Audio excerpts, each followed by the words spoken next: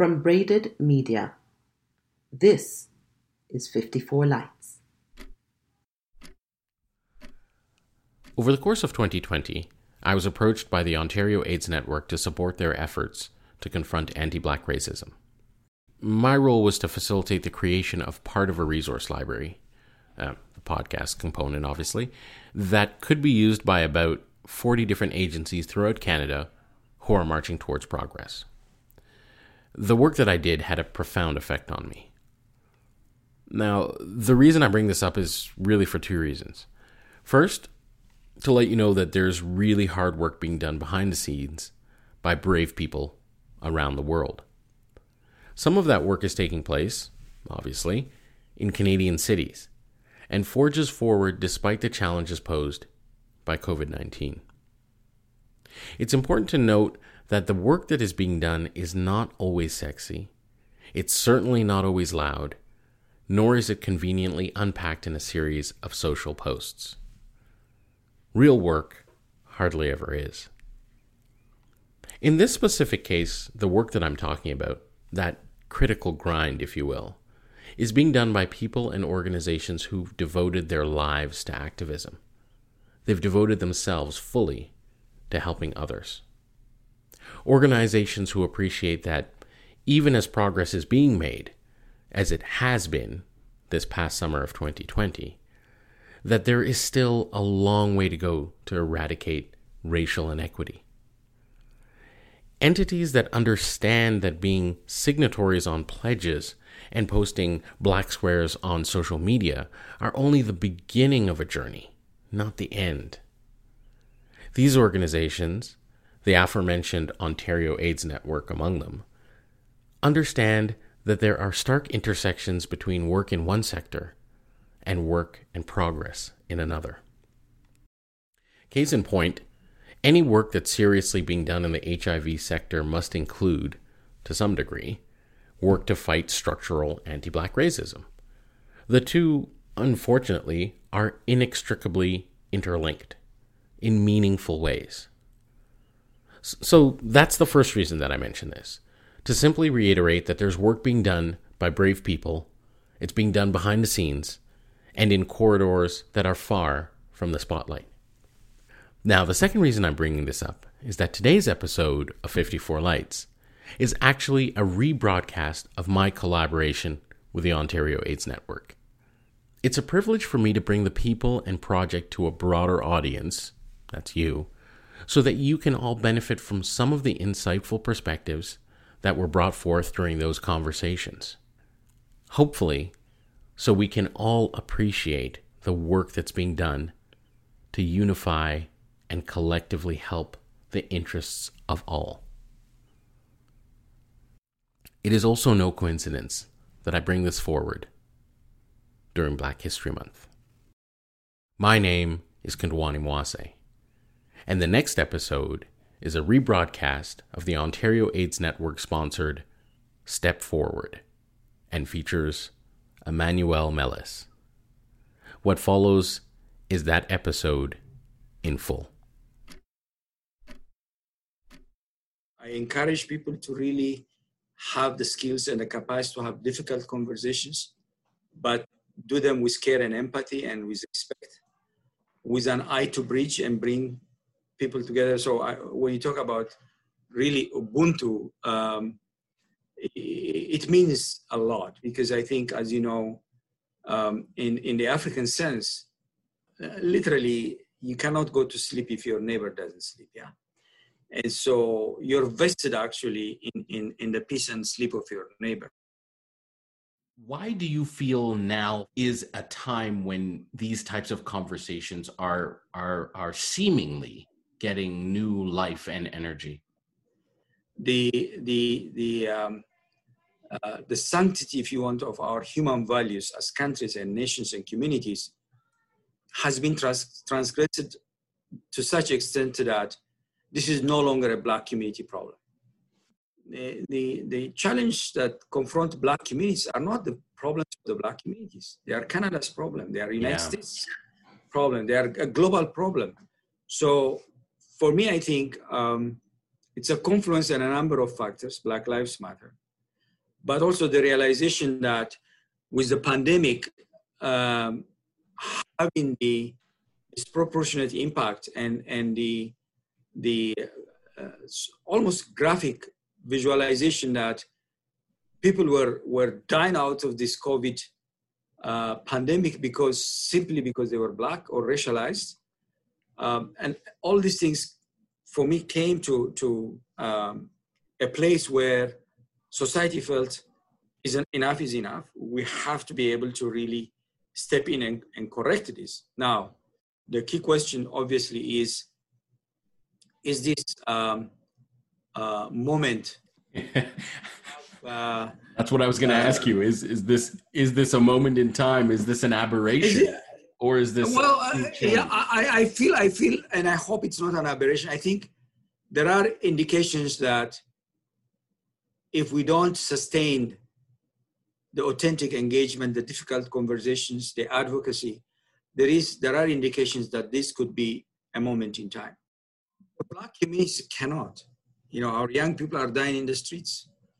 As I said, Black youth unemployment is scandalously high.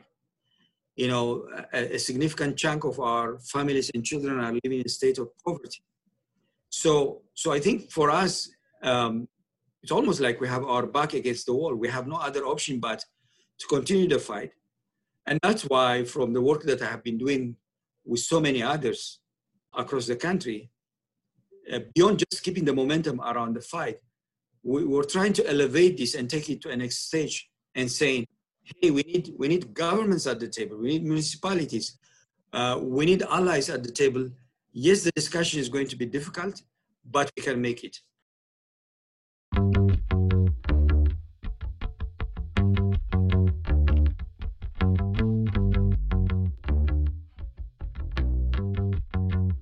Since the outset of this ambitious series, I've been struck by two pivotal points. First, the gravity of this moment we are living in. The sheer weight and potential lasting effects that these conversations are going to have for decades to come. We are, after all, talking about unraveling systems that have propped up racism for decades. Now, the second thing that struck me is this concept of sustainability. Will the momentum of this moment exceed the moment? Will the work being done have a lasting and generational effect? Or will it fade? Now, while I have many, many doubts, I tend these days to be shifting and veering towards the side of hope. I have a hope that the gravity of this moment will actually make it a lasting one. I think that not because I'm an eternal optimist, but because I have bore witness to something I have never seen before.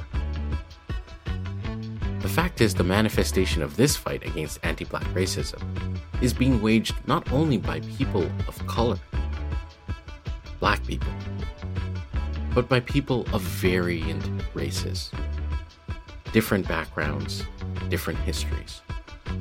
They're all working in allyship towards one cause that will truly lift all ships. One that doesn't pit people against one another, but rather puts them beside one another. Welcome to Step Forward, a series dedicated to providing tools, guidance, and information to help Ontario's HIV sector address anti-Black racism. Over the next few episodes, we'll continue the discussions that we've had before, talking to community leaders, change makers, and experts who are dealing with the issues of diversity and inclusion within our society. All of this will help us in our march towards equality, towards equity actually, and by contrast, will help us in the fight against oppression. My name is Kandwani Mwase, host of 54 Lights podcast, and your moderator for these round of discussions. In today's session, we will sit down with Emmanuel Meles. Emmanuel is the executive director of the Network for Advancement of Black Communities and was invited to speak to Ontario AIDS Network's member organizations as part of Step Forward. He's an activist and a community organizer, rallying around causes for immigrants and for underrepresented peoples. He's a mainstay in Toronto's community with an impact and a reach that goes far, far beyond it. A marine biologist by trade and by history, he's acutely tuned in to how systems and peoples within them work in concert to create calm or create chaos. Now, Emmanuel's resume is impressive. Of that, there is no doubt. But his resume is actually eclipsed by his character, as you're about to hear.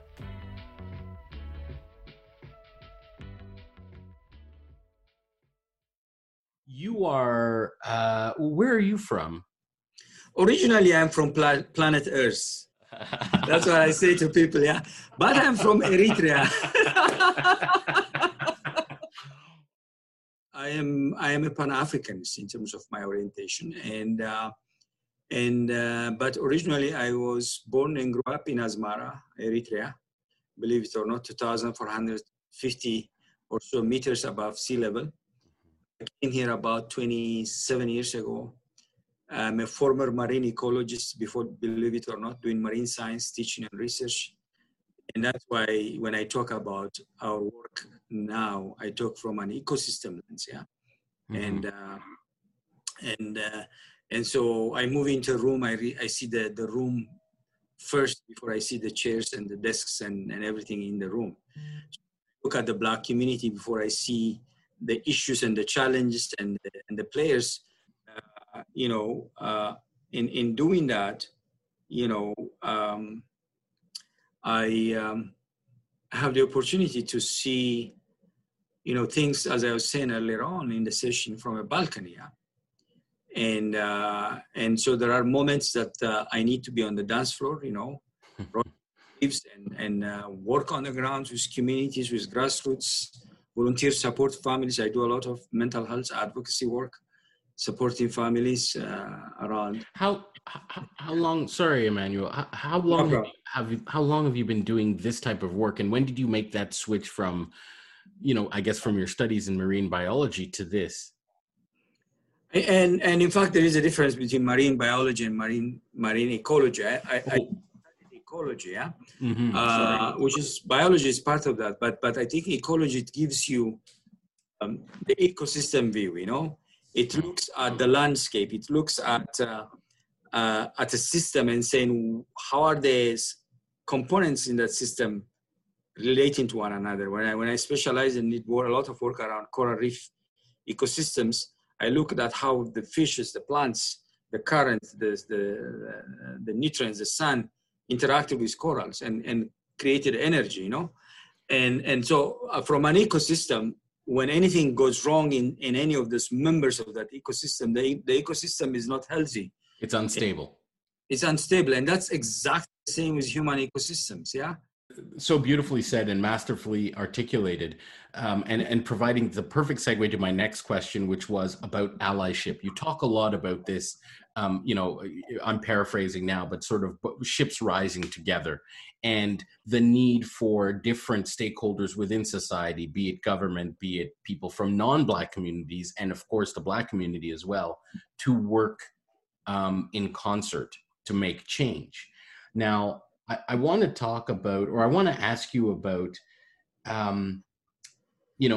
as part of that, you did talk about the 3B typology. I think that's what the term is. How much of this conversation needs to be Black led in that vertical, and how much needs to be outside of that locus of control?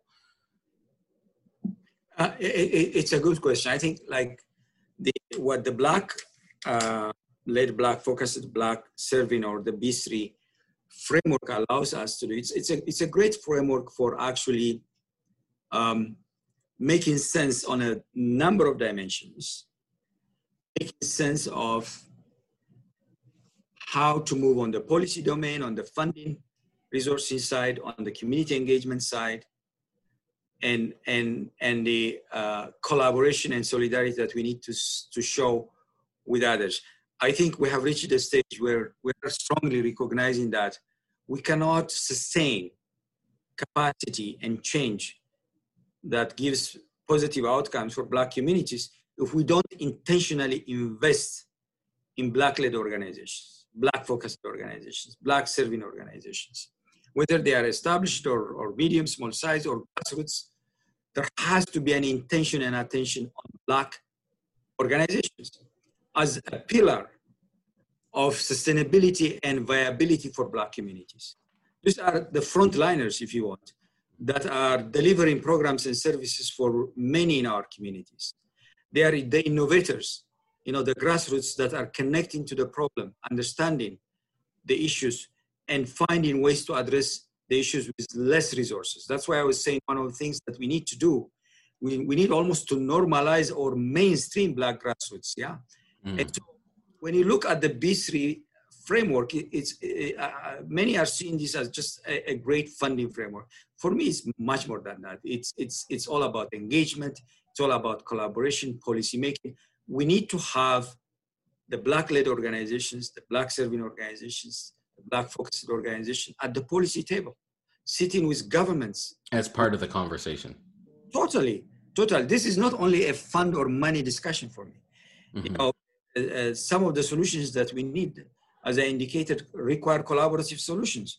Money, as I said, is a good servant, but it's only a good servant if you have the right solutions. Well said. You talk a lot about leadership, and you spoke a lot about leadership and how leadership is supposed to give space to progress. Again, I'm paraphrasing. Can you explain that a little bit for our audience or listeners? Yeah. So I said the first task of leaders is not to lead and be seen at the front, not have titles and derive authority from those titles. The first task of leaders is to hold the space for others. Another simplistic way of saying this is leaders have the prime responsibility of creating other leaders. As opposed to gatekeeping, as opposed to this image of the heroic leaders, as opposed to the saviors that we need to have in our community, we need to have leaders who facilitate and hold the space for harvesting the wisdom of the many. Our problems around housing, education, all these isms that I've been talking about, health and mental health, employment, they cannot be tackled if we don't harvest the wisdom of the many in the Black community, in our lives, in governments, and in the private sector, in our faith leaders. And to do that, leaders have to recognize that this is not actually about them. Leaders must disappear in the background, hold the space for various ideas to come to the front, various solutions to come to the front. They have to nurture that emergent space so that we have the opportunity to really land in some medium to long-term solutions for our communities.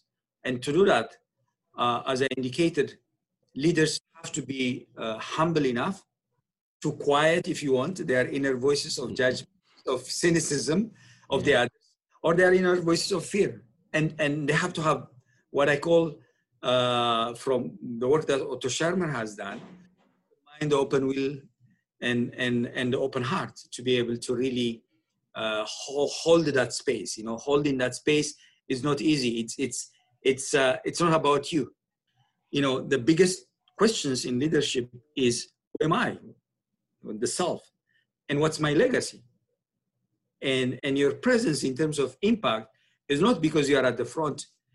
It's because you're invisible, that you're actually giving the opportunity to other leaders to come up with solutions that are going to be useful for our communities.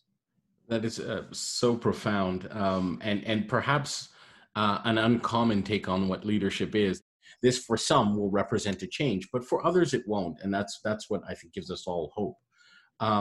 As part of that journey, you said we need to be able to co-create the future. But you said friction by mistake, I think. But it felt to me like in doing this work that you're talking about, leadership, isn't there inherent friction in there? And how do we overcome that? And maybe the better question is, do you think there is friction in there? Oh, definitely there is tension, there is friction. There's a lot going on. And I think like the inner work that we have to do as leaders to really hold the space for others is significant. You know, you cannot transform others if you cannot change yourself. And to be able to change yourself, as you wake up in the morning and you look yourself in the mirror, you need to be able to almost x-ray yourself and see deep and say, what are some of the cynicism that have to get rid? The judgments that I make of others, you know, the boxing that I do of others, you know, putting people in small boxes and having all sorts of assumptions, stereotypes.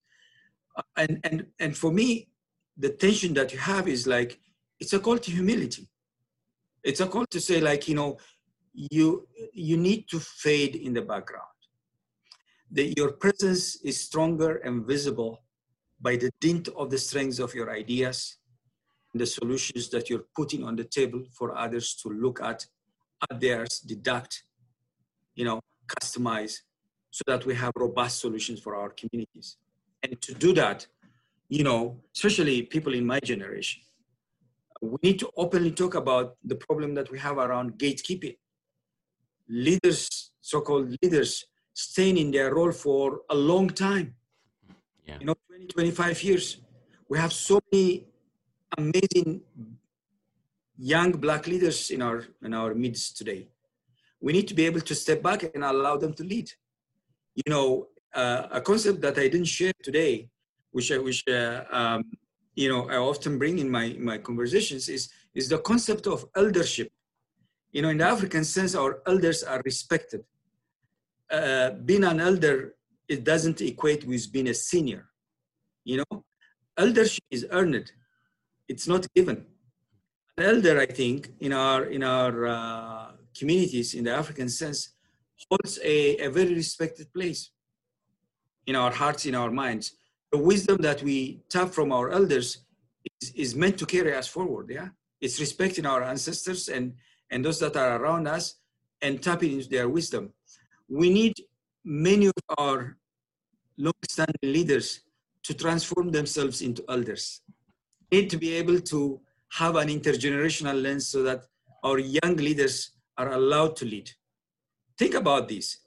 You know, for the next 20, 25 years, people like myself and those in my generations, they should not and they must not be expected to play a role. They need to be able to fade in the background and play different roles such as mentoring, championing. We are in that type of the change of the guard, so to speak, the change of the era, yeah? And I think, you know, young leaders in our midst, they are different. They use technology differently. They multitask differently. They use creativity differently. They are not beholden to silos. They don't think much about bureaucracy. They are different. Not allowing them to lead, we're doing a disservice to Black communities. When we look at these movements, whether it be any type of awareness in any different type of sector, it hasn't worked until now, especially when it comes to anti-Black racism. It just feels like it hasn't worked until now.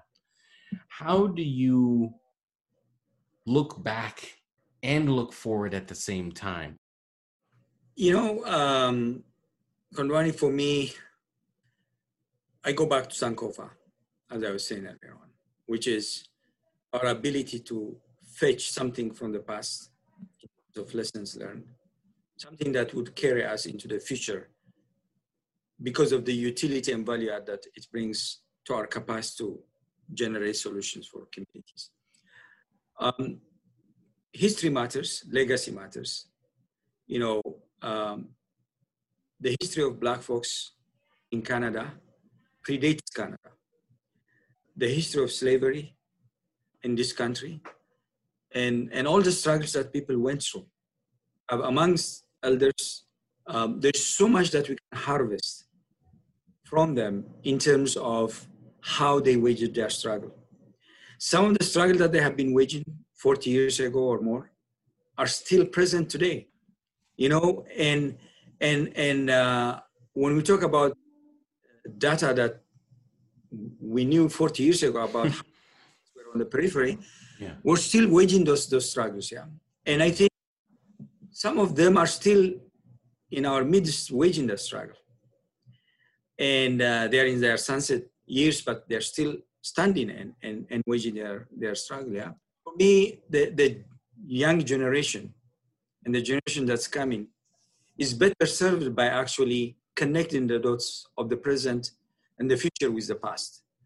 Not only because of legacy, but principally also because the lot for Black folks, the struggles for Black folks, are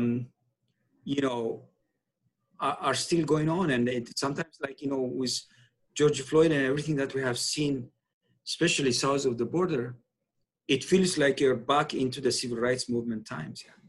And so when we talk about Black Lives Matter now, and everybody is, openly saying, yes, they do matter, let's not kid ourselves that there are very strong forces in our society that are very strong and present.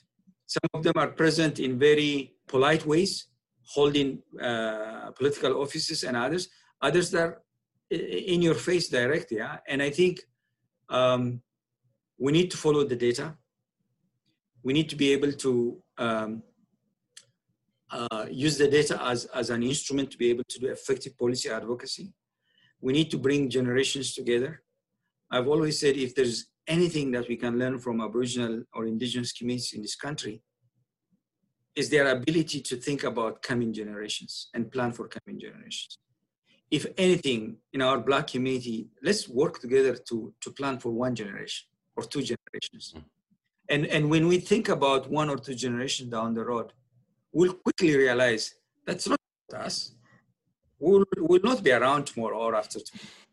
But we have to lay the foundation so that members of the Black community, children growing in the Black community, elders and mothers and families could live a decent, respectful life in Canada. That we are not always, when people are picking up the data and the stats, we are not always there on the margins. Can you believe that, child and family poverty among African Black Caribbean communities is scandalously high, almost in some of these communities, 30 to 40%. And so we have huge challenge in front of us. And I think when we use a Black ecosystem approach, the approach that I have been pushing for, what I'm saying to Black leaders and to myself and to governments and foundations and my staff and my colleagues and everybody, we cannot tackle Black problems because they are systemic without throwing at them all the capacity that we have of governments, foundations, of Black leaders in the corporate sector, phase leaders, young others, everybody. And to do that, we need to hold the space. How do people, whether they're listening to this as part of the OAN membership or as part of, they trip on this and they want to get involved and they want to start helping and they want to create this call to humanity, they believe in that, as you say, how do they contribute to that? What's the first step? For me, there are different entry points to this, yeah. And I think one way is for those that are really interested to delve a little bit deeper around some of these issues that we're discussing.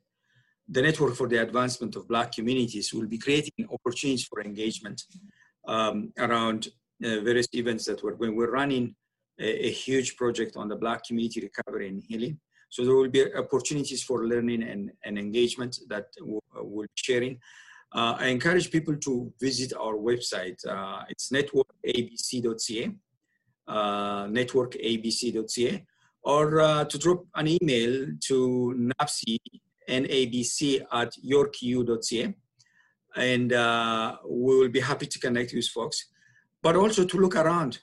There's so much Black joy and beauty at the moment, despite the challenge that we're talking. Look at what the city of Toronto is doing through its anti-Black racism unit. Look at what Black organizations are doing. There are so many of them doing amazing work. Center for Black Young Professionals, C, or At York, we have the Harriet Tubman Institute, the Jane Augustine Chair on Education, Community and Diaspora, USREX. There are so many organizations out there doing amazing things. Get around, connect with them, volunteer. And I think, for me, just like, get involved. Get involved, whether you're Black or not, doesn't matter. Get involved because Black issues are Canada issues.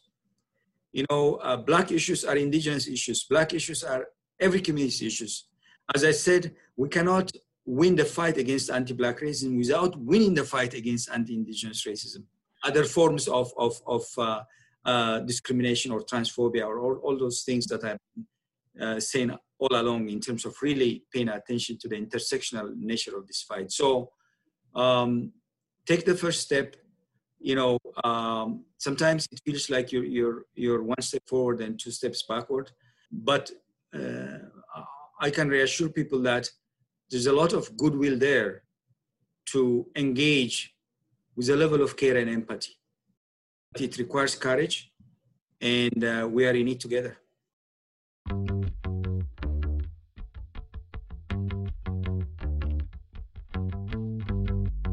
I'd like to thank Emmanuel Mellis for the work he does for the broader community. As an ally in the fight against anti-Black racism, his counsel and passion are making fundamental advances in this important conversation. Thank you, sir, for taking the time to participate in Step Forward. If you want to learn more about Emmanuel's work, his guidance, his teachings, and what he has to contribute to this conversation, please look out for the Step Forward newsletter, which will have links to works past, present, and future. This show was produced and recorded at the Soundstage and Auditory Office of 54 Lights Podcast. If you like what you've heard from me and from this show, there's more. You can find other insightful conversations on race, on creativity, and culture by looking for 54 Lights Podcast wherever you do your listening. Just search by typing the number 54 and the word lights, no spaces, and we'll come up. I hope you'll tune in. To learn more about this series, Step Forward, and the collaborative project between 54 Lights Podcast, Breakfast Culture, and the Ontario AIDS Network, please look out for references provided in the newsletter. And of course, listen in to our next podcast.